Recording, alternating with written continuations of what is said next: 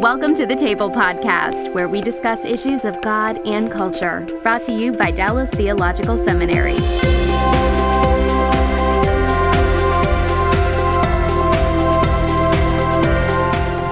Welcome to the Table. We discuss issues of God and culture, and our topic today is one we haven't broached before. It's the topic of sports and Christianity. Sports is an important part of our culture, and our guest today is Ed Uszynski. I don't know if that's Uszynski or Uszynski. How do you say your last name? Huh? Uszynski. Uszynski is how the grandparents passed it down. Okay, now what's the origin of that? It's That's mostly Polish. Mostly Polish. Oh, that's cool. I've been to Poland. It's a neat country. Anyway, Ed, tell people what you do for your ministry. Well, I've worked with Athletes in Action for 24 years now. Was very much a product of that ministry. I came to Christ when I was a freshman at Kent State. And there were a number of people actually that interacted with me during that time. And the one that I ended up latching on with was an Athletes in Action staff member, and joined the ministry through their basketball team. Used to have a traveling basketball team that a lot of people know about, and have had different roles throughout the years. But most recently, I've helped give leadership to the start of a brand new website. If you check out athletesinaction.org, we've basically launched an entirely different kind of ministry online for us. So maybe we can talk more about that as we get into it. But that's what I've been giving attention to for the last year. And you guys are headquartered in the wonderful metropolis of Xenia, Ohio. Is that right? We are in Tornado Alley, Xenia. Okay. Yes, it's on the map because of a number of tornadoes that have come through here. That have wreaked destruction on the community.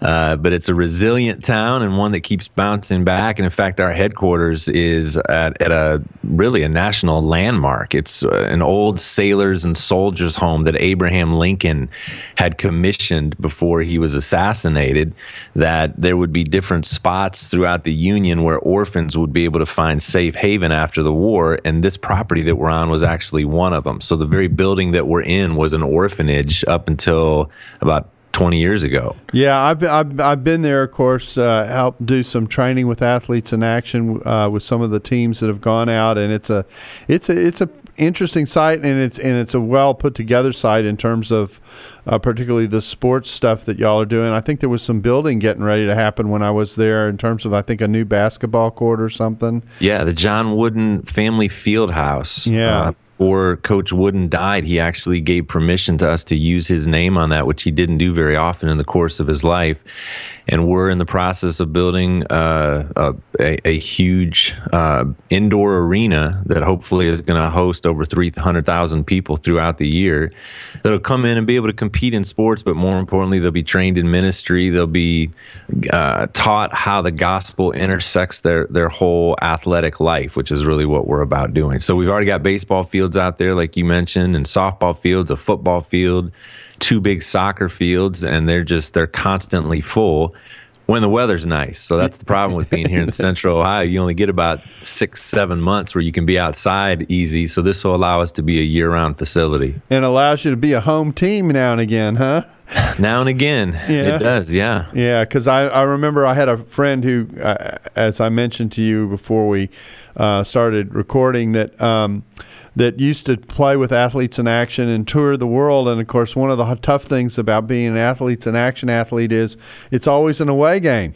That's right. Yeah. So that's right. Yeah, we used to play a fall schedule. Most people don't even know this anymore. Like I said, some of the older folks only knew Athletes in Action from the basketball team, and it hasn't really functioned in the same way since the early 2000s. But we used to play up to a 40-game exhibition schedule against all the Division I schools, or 40 of the Division I schools around the country, and we'd share the gospel at halftime. Yeah. So we'd, stand there in front of 20,000 people for 7 minutes getting to share the gospel at public institutions. I can't even believe that we used to do it given the current climate. But sometimes it would be after the game. I can still remember standing at half court at Rupp Arena and Rick Pitino keeping his team out on the court to listen, and all the people would stay in the stands and we'd tell them about Jesus. So It was an incredible opportunity to reach into a place that is not easy to reach into. the college basketball scene is actually a very difficult place for ministries to get into for a bunch of different reasons. So anyways, it was a great opportunity. And like you said, it was always on the road. So we'd play sometimes 5 games in 7 nights and just travel to all the different schools. And half the time we wouldn't even know where we were at. And internationally as well. I mean, it wasn't just in the States. That's right. Yeah, no, I got to play in Tunisia and Australia and France, Italy. We went all through Mexico, all through Canada, through Eastern Europe. We still send tours in the summertime. So that's the other way that people know about Athletes in Action is we have these summer opportunities where currently competing college athletes will take a 1 or 2 week tour to go somewhere around the world and be trained in ministry while at the same time having an opportunity to minister to the people on the ground wherever they go. Yeah, and of course the whole thing is an extension of Cru, which sponsored and had the idea originally to do this, and it's been a terrific ministry. You bring in the group that I met with, I think were all the way freshmen to seniors who had played baseball around the country, literally came in from everywhere, had just met one another, and we did 2 or 3 days of just training and Bible study and preparation before they went out and played, and also reflected on kind of where God has them in life. It's a terrific ministry. Yeah, well, there's actually, I think, 6 summer leagues that college baseball players play in, and the Great Lakes League is obviously in this area, this part of the country, and so Athletes in Action puts a team in that Great Lakes League. So not only are they getting to play high-level baseball throughout the summer, but they're being discipled and poured into in their spiritual life. So it's a perfect combination of things for a kid who wants to grow and who also wants to become better at his sport or her sport. Yeah, and at least with the group I was working with, you had one in the league locally, and then there was another team that also was sent overseas. I believe they went to the Dominican Republic, if I'm not mistaken, and played in a variety of locations there. And many of the guys who did that, it was their second tour of duty, and they were doing something that they had done before, but now in an international context. There's been a real push the last decade or so to invite players or people that go to our camp to come back the next year and either serve as an intern, or they just come back and they've got a very different approach this time. You know, usually the first time you come in, you're just there to play and to be served. But when men and women have a good experience, they want to come back and be the server, which is always exciting. You know, they become laborers. Yeah, well, it's interesting to watch the dynamic those first few days when the guys arrive and they literally are meeting one another, most of them for the first time, and so they're forming friendships and bonding and figuring out, okay, who's like me and who's not like me and that kind of thing. And the staff does a terrific job of helping them bond at the start and get rolling. So it's like I say, it's a terrifically fascinating ministry, and I know it's had an impact as people have moved around the country. The fellow who I mentioned who played for you all originally was impacted by another athlete who had done Athletes in Action, played on his basketball team, and really helped or was responsible for helping lead him to the Lord in the context of his team's normal season. Yeah. You know, there's a word that you don't typically associate with sports that takes place in those settings, and that's intimacy. You know, when you wind up with a group of guys or gals that, like you say, you don't know, but you're going to go on a journey together.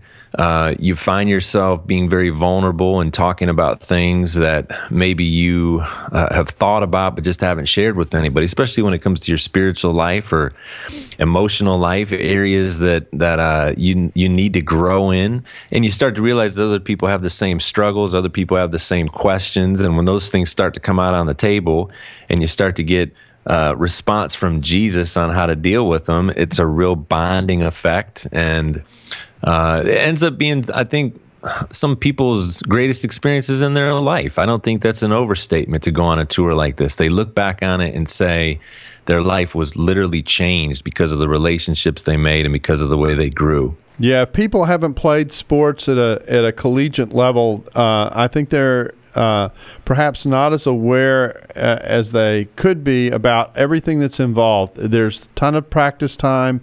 There's a ton of travel time. You're hanging out together. I didn't play college basketball in a U.S. college, but when I went overseas to Scotland, this is kind of a fun thing to say. When I went overseas to Scotland, graduate students could play sports, and so I was doing my doctorate and played on the Scottish basketball team. What was really exciting about that is I'm all of 5'10", but people in Scotland were so short I could play forward, and so we literally traveled all over the U.K., England, Wales, Scotland. Didn't go to Northern Ireland, but we were in the car a lot of the time, and you're just talking and hanging out, and there's just a lot of it's really not downtime, but there's a lot of time together in travel and context where you're talking about all kinds of things in life. So, you talk about sports teams being a family. There's a sense in which that is actually very, very true, and so a lot of stuff happens outside game time. That's right. And that's right. Yeah, family. I throw another word in there that just in culture in general we've sort of lost sight of, and that's community. Yes. So it's a micro community. It's not going to last very long, but you can get an awful lot done when you form bonds with other people. Right. And you have an opportunity to talk about real things and heart level things that we so desperately want to be able to do. And we just don't really have the setup anymore in our culture to do that very well. So athletes have that advantage. And in fact, one of the things that's missed the most after you graduate or don't compete anymore is that lack of community. Yes. You're not on a team where there's 7, 8, 9, 10 or more people that you're going to do life with at a family level, like you said. Where do you get that? You should be able to get it from the church. Right? We probably need to go there at some point. It's a great point. And I think this has been a good way to open up the conversation about sports and the way to think about sports, because we tend to think about sports as competition, and certainly there is that element to it. And of course, there's a difference between individual sports and team sports. And we're talking here primarily team sports, but there is a character development aspect to your involvement in sports and working with the team, working with people who have different gifts, different strengths and weaknesses, in some cases where you're having to respond to someone's failure to do something as well as their success in doing something, that really is character forming in many ways. There is, and I know that's a big discussion today in circles where these things get talked about, is whether or not sports really does build character. And I think, my conclusion is that it does, in the same way that any other little subcultural setting does, that where you become part of a group of people who are given a task to do, and that task has a bunch of hurdles that are in the way, but that are keeping you from being able to accomplish it. You have an opportunity to find out things about yourself. You have an opportunity to push yourself beyond what your normal limits are, and those kinds of things are character forming.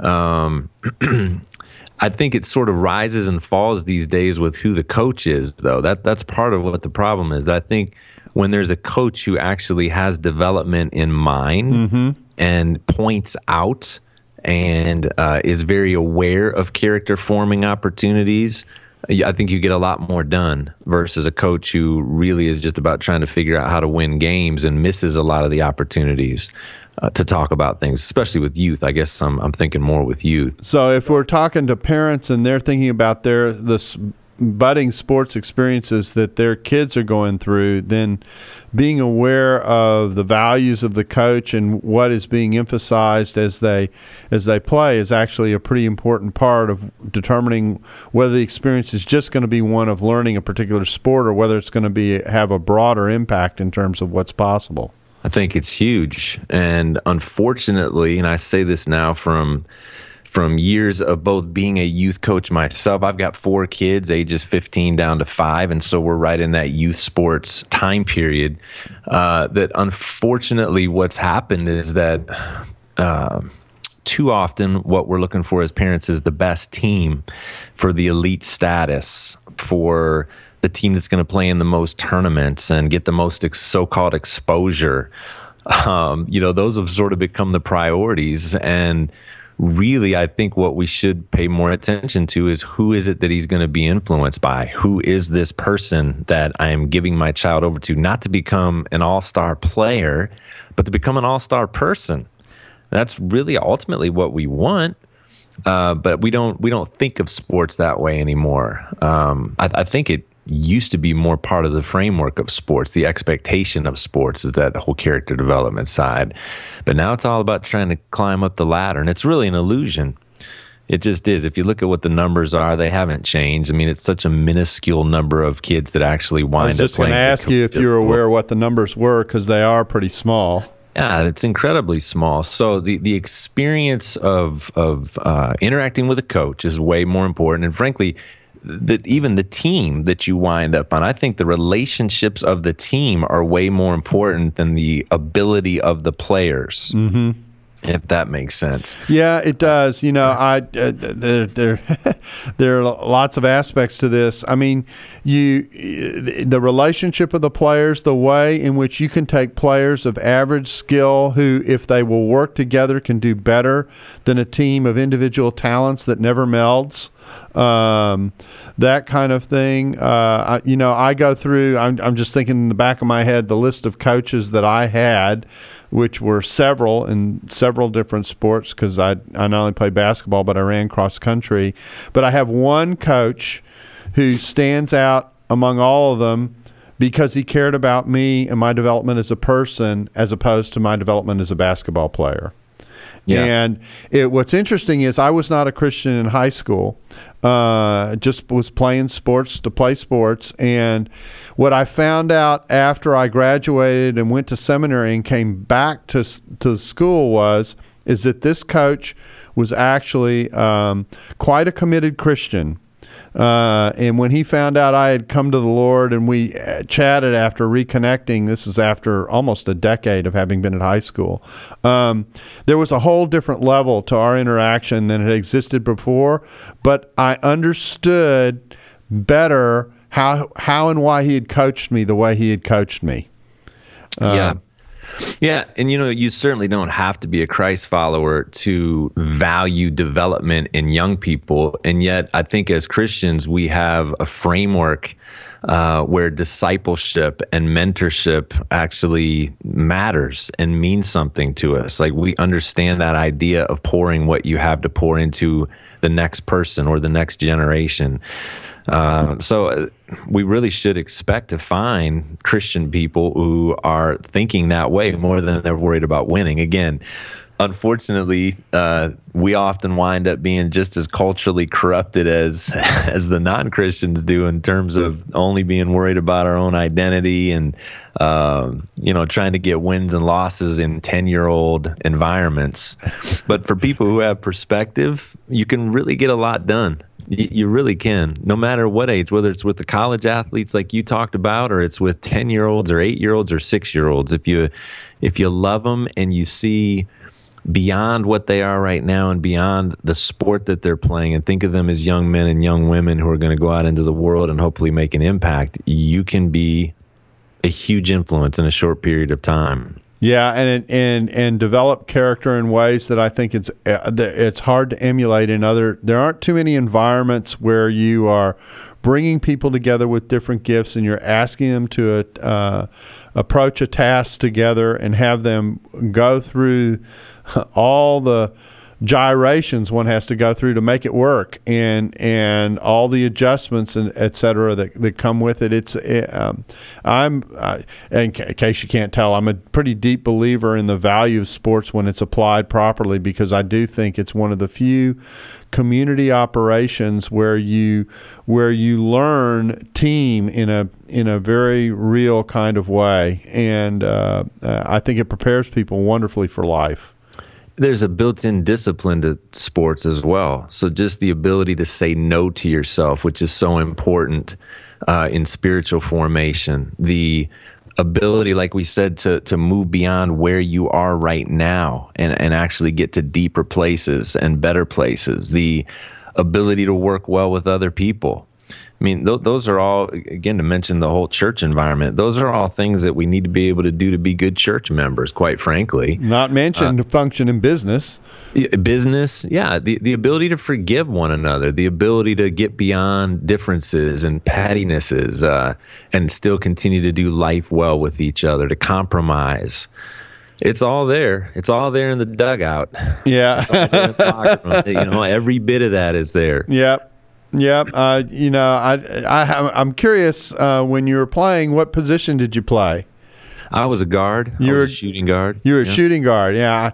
I played point guard, which means the responsibility for making sure we got into the offense and got set up was really on my shoulders. And the point guard's usually the little runt in the group. He isn't the. I got my close friend who played for Athletes in Action was 6'7" and played in the post. Now he deserved to be on a basketball court, but it was my responsibility to make sure the team was set in the right way and that we were approaching the play from the right angle, those kinds of things, and so I learned a ton. All of which I have ended up applying in my lifetime and in my ministry as a result in terms of working with people. Yeah. So, it's all about perspective and how we think about it. I almost hate talking about, I actually love talking about sport culture in general, but maybe even more what I like talking about is what can I do differently? Because I don't know that I can fix all of sport culture. And in fact, I know I can't, but I can certainly change what I have influence over right around me right now. I was at a soccer game the other day with my 12-year-old daughter, and the refs were struggling, and the parents were just going berserk and calling him an idiot, and they were yelling back and forth at each other on the sideline, and girls on our team ended up losing the game. And as they ran over to us at the end to slap hands, they all had smiles on their faces. And I heard a couple of the parents comment, they don't seem like they're bothered at all.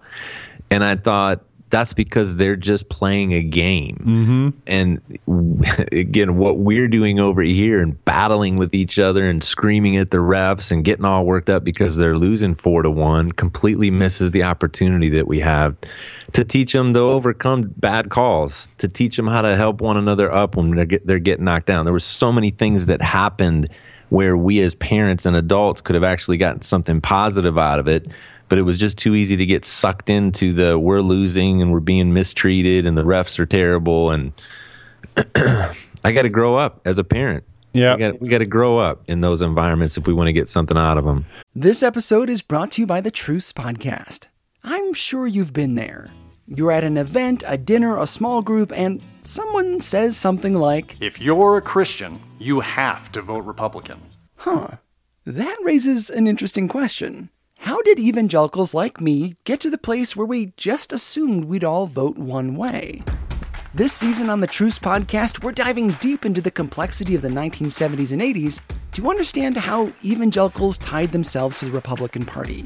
It's a story that involves murder, corruption, redemption, and our need to be heard. I'll be talking with celebrated historians like Rick Perlstein, Pulitzer Prize winners Francis Fitzgerald and Jesse Eisinger, and some of the best guests I've ever had. Truce is the show that uses journalistic tools to look inside the Christian church. We press pause on the culture wars in order to explore how we got here and how we can do better. Subscribe to Truce anywhere you get podcasts or listen at trucepodcast.com.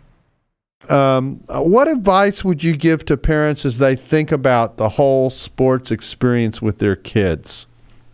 Yeah, like I said, I've thought a lot about this because I'm in the midst of living it myself, and I find myself wanting to do the very things that I rail against. I want to pressure my kid to perform. I want to push him to play with the best athletes. I mean, all these different things. I feel that tension. I'm constantly asking for help. I'm constantly reading. I'm talking to my friends who are further down the road. I'm talking to other athletes to hear what they wish their parents would have done differently. And, some of the best advice that I've heard it really has to do with how to help process things with our kids. So, to ask them after a practice or after a game, did they have fun? And I ask my kids that all the time. Did you have fun today? And let's just talk about fun and why it was or wasn't fun. As radical of an idea as that is now, that a game and a sport would actually be fun anymore. Did you learn? What did you learn? What did you learn today? What did you learn about yourself? What did you learn about competing? What did you learn about the sport? That always ends up producing interesting conversations.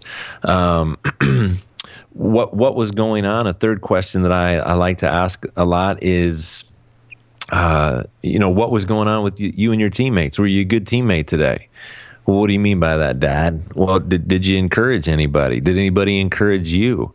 Was there any conflict behind the scenes that maybe nobody saw? And it's interesting how often they'll say, actually, yes. Well, let's talk about it. What happened? And so we wind up talking more about what's going on around the game than just performance aspects of their own improvement in the batter's box or kicking the ball or, dribbling the ball or whatever. And I'm not saying that there's not still a place, obviously, to talk about those things. But when we focus more on the soft stuff that's around it, the relational stuff, the development stuff, it's amazing that our kids, they actually really do want to talk about those things.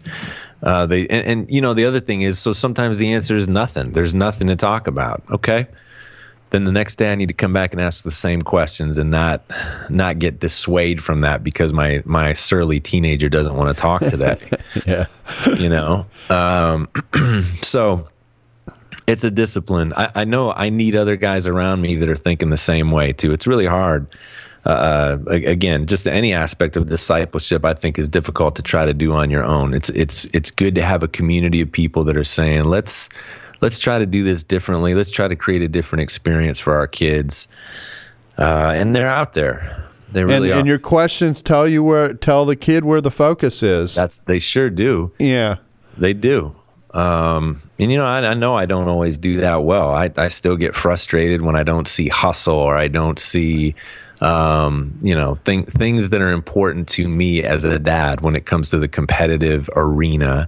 And I just need to be careful that, you don't want your kids to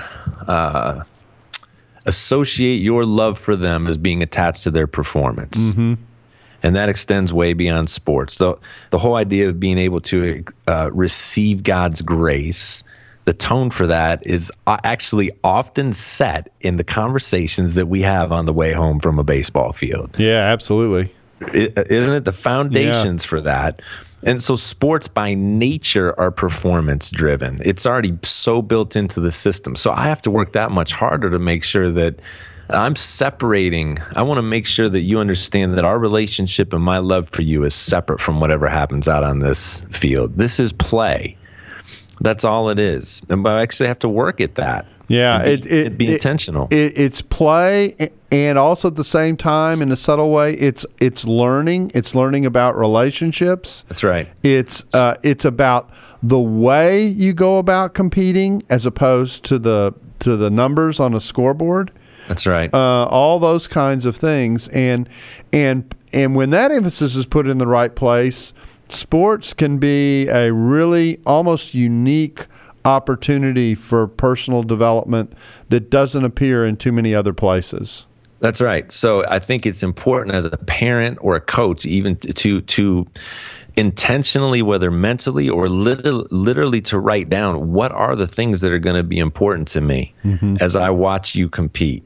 And some of those will be actual game performance, but hopefully there's a much longer list of how you carry yourself, how you approach the game, how you approach and handle your teammates, and whether or not you're a good teammate, whether you're respectful to coaches and to umpires and to referees.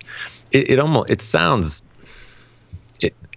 almost too simple, but it really is lost today, that we would focus on those things and pay attention to them and capitalize on the opportunities we have. I just don't see very many people doing it because their list, the longer list for them is, are you on the most elite team? Are you getting enough playing time? Are you getting treated properly by the coach, which means that you never sit down? It means that I listen to that constantly. as a coach and now as a parent who sits on the sideline. So maybe it's not, it needs to keep being repeated and emphasized. Well, all this discussion raises the whole issue of kind of sports culture and that kind of thing. And we were discussing during the break kind of the way in which Athletes in Action and the way it engages with sport is evolving. So why don't you share a little bit about that journey that you've been on with them in your more than 2 decades with the ministry, and kind of where things are headed and how you've worked hard to kind of broaden the palette that Athletes in Action is painting on. Yeah, it's a great question, because Athletes in Action and groups like Fellowship of Christian Athletes and other major sport ministry organizations have done a great job for decades now. I mean, we're celebrating our 50th anniversary actually this next week with all of our staff. We started in 66, and what the emphasis was back in 1966 and has been up till now is that we would like to see athletes come to Christ. And we'd like to see those athletes who come to Christ grow in their relationship with God and then turn around and use the platform that they have as athletes to reach other people. It's a multiplication model. It's the Great Commission. It's Jesus stuff that's built into that model. That's not something that Bill Bright came up with or anybody in Athletes in Action. It's a discipleship model. And I love that. I really do. But what I've become more and more aware of, and many of my colleagues have, is just the overwhelming status, the idolatrous status that sports has in our culture makes it such that sports is being talked about constantly and continually. And so many of the issues that are being talked about in sports are moral issues, they're philosophical issues, they're social issues. And frankly, an ESPN commentator doesn't usually have the freedom and maybe doesn't even have access to the right vocabulary to be able to talk about those issues beyond the surface. And so for years now, we've talked about the need to ask, how does the gospel intersect these questions? How does the gospel intersect these issues? And maybe more importantly, where would somebody go? Where would somebody who identifies as both a Christ follower and a sport lover, where would they go to get gospel answers to the different issues that are being talked about every day in sports? And frankly, there really aren't many places to go. And so one of the redirects that we've tried to make here in Athletes in Action is to start to ask, how can we produce content and make it available for people who actually want to be trained to think theologically about sports? That's partially what the website exists to do now. Like I said, athletesinaction.org. You might want to check it out. And you'll see that we're just in the beginning stages of this, but we want to write and post content that will help you think Christianly about sports. So you're dealing with issues, I take it, like an athlete's sense of entitlement, those kinds of things, the privilege that they sometimes have because they are special in any given community on a campus or something like that. The issue of male and female relationships that happen within the sports context. I imagine there's quite a range of things to discuss. Absolutely. There's moral issues. And you know, we think about this so the athlete has their own set of questions. A coach would have his or her different set of questions. And then the parents, we just spent a chunk of time talking about things from the parents' perspective. So, you know, how do you interpret the things that are going on? How do you interpret or view somebody like a Kobe Bryant who's been in the news, or any other Kobe Bryant whose narrative has been both very dark and ugly over the course of his career, and some of the choices he's made that have been very public and frankly just outright sinful, and yet being a model of excellence when it comes to competition. So how do you think about a person like that? We were just having this conversation yesterday. Is it okay as a Christian to have Kobe Bryant as a hero? And as almost silly as that question sounds, I think there's a bunch of layers that are worth thinking about. Right. Yeah, I mean, and you know, the other issue that at least is floating around right now in sports is the whole issue of equal play and equal pay in soccer, and what that means, and the way in which different genders have been handled in relationship to sport, and what that means in our cultural context. Very complex narrative in many ways. It is. Race continues to be, I mean, it's almost like we haven't made any progress at all for as frequently as racial issues still come up in the sports world. Issues of gender continue to be a problem. Even the complications now of transgender, right? It's like we've layered it with even more complications. So how do you think about that? How do we think about homosexuals in the locker room? What is a Christian response to somebody who comes out as gay? You know, every week there's a new, because it's a microcosm of life. Sports is a microcosm of life, operating in some ways under a kind of intensity of pressure that is both like and unlike other scenes in life, and where the issue of assessment, if I can use educational language for a second, is transparent because it's on a scoreboard. That's right. And so you've got all those factors in play, and it's oftentimes quite obvious who is and is not contributing to the success, put it in quotes, of what's happening, and then the owning up of the responsibility of that, which is certainly a very important part of character development. All those things are constantly in play in what we see in sports. They are. So I need to be provoked to think differently.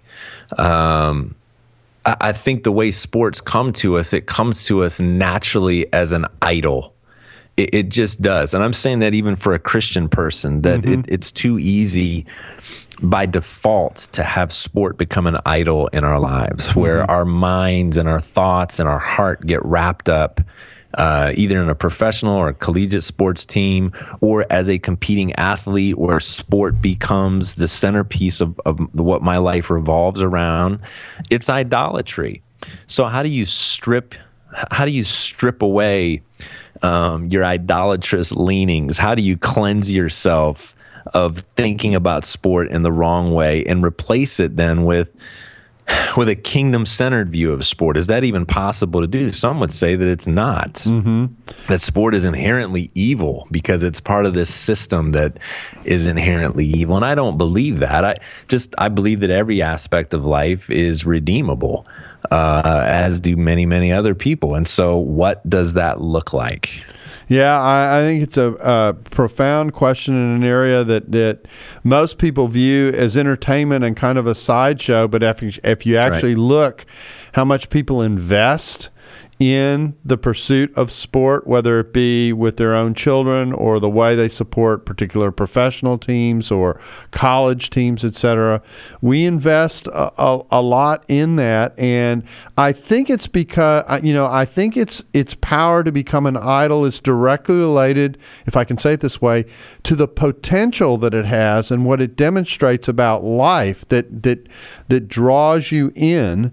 It's part of the drama of the ups and downs of life in many ways, and the ups and downs of proper kinds of cooperation versus destructive kinds of cooperation. That kind of all that's in play. You've got the full drama of life being played out for you in a way, again with a scoreboard sitting on the side, telling you sort of where you stand, at least from one angle. Yeah, and what else is interesting is that there's so much in here to talk about. As people have, in the last several decades, turned to the church less and less to derive identity. Okay, the church and formal religion, they identify as none, right? They have no religious attachment. Well, they still need to get identity from some place. They still are going to turn to something from which to measure themselves. There's going to be a community they connect to. Somewhere. Yep. Right? and they are going to derive a sense of self from that community. It's what we do. We are putting pieces of our identity together based on other things that we associate with outside of ourselves. And so sport has become a huge place to derive identity. Both as a competing athlete, as a coach, as a parent, like we talked about, and certainly as a fan. That's right. Yeah. That's right. And so it's no wonder it has such power over us once we find a huge portion of our identity coming from sport. It's why we go so crazy as a fan when our teams lose. It's life and death for us, and we sort of mock that from the outside, and yet it makes sense that when your identity gets attached to it at a deep level, it really does feel like life and death. It isn't just entertainment. It's not just a sport anymore. When an entire city surrounds, I'm from Cleveland originally, and so it's old news now, but when LeBron James left Cleveland and there was such an uproar and people were, in a sense, mocking the reaction. A lot of people were defection. It was a betrayal. It was a betrayal. And so to use that kind of language is to say that there's a relationship there. There is an identification with this person or with this team. And so there really is a rupture that happens in your soul. It's fascinating. It's way deeper, I think, than most people realize or care to think about. And so that much more reason we need to figure out how the gospel can go in and rescue that misplaced sense of identity, how the gospel and identifying with Christ isn't just a Sunday thing or something that you do on the side when you're working on your spiritual life, but it happens right here on the gridiron. It happens right on the field of play, that this actually becomes an act of worship back to God rather than a way to separate yourself further from God, which is how most people do sports. It's an idol that separates you from God. Well, what would it look like if you could flip that around and use sports to worship God? It's a great question, and what's going through my head now, we do a lot of faith and work stuff here at the table and at the Hendricks Center at Dallas, and the point that we try and make as we're preparing pastors is what you do and preach on Sunday is aimed at a person who spends the bulk of his life from Monday to Friday at his work. So how does what you do and preach impact the way the person in the pew lives their life, the bulk of their life, most of the time? And sports is another dimension of that. The amount of investment that comes, the way in which weekend time and entertainment, what we call leisure time, is actually spent, is actually life investment time in many ways. It absolutely is. And so that's why I say it's been underserved. That's a category of life that's been underserved, much in the same way that most entertainment would have historically been considered entertainment avenues of life, whether it's the Hollywood world or the music world. There's sort of these one-off existences for us, and I mean, we need people that are going to say, no, that's actually part of God's kingdom. It's part of God's creation. And so what does redemption for that look like? And it's hard because it's actually culture forming in many ways, and yet we don't think about it. If we don't think about it and view it that way, it swaths over us and shapes us rather than us participating to the way in which it's shaped. That's right. And that's largely where we're at today, and it's just done in an unthinking way. We've just been swept along by this culture shaper without stopping to say, how do we get off of this bus? And we do this with college athletes at our camps in the summer. So we have these ultimate training camps that are going on in 5 or 6 places around the country now, and it's a 4 or 5 day camp where we basically are taking athletes and trying to deconstruct, detox them. It is. It's a detox program.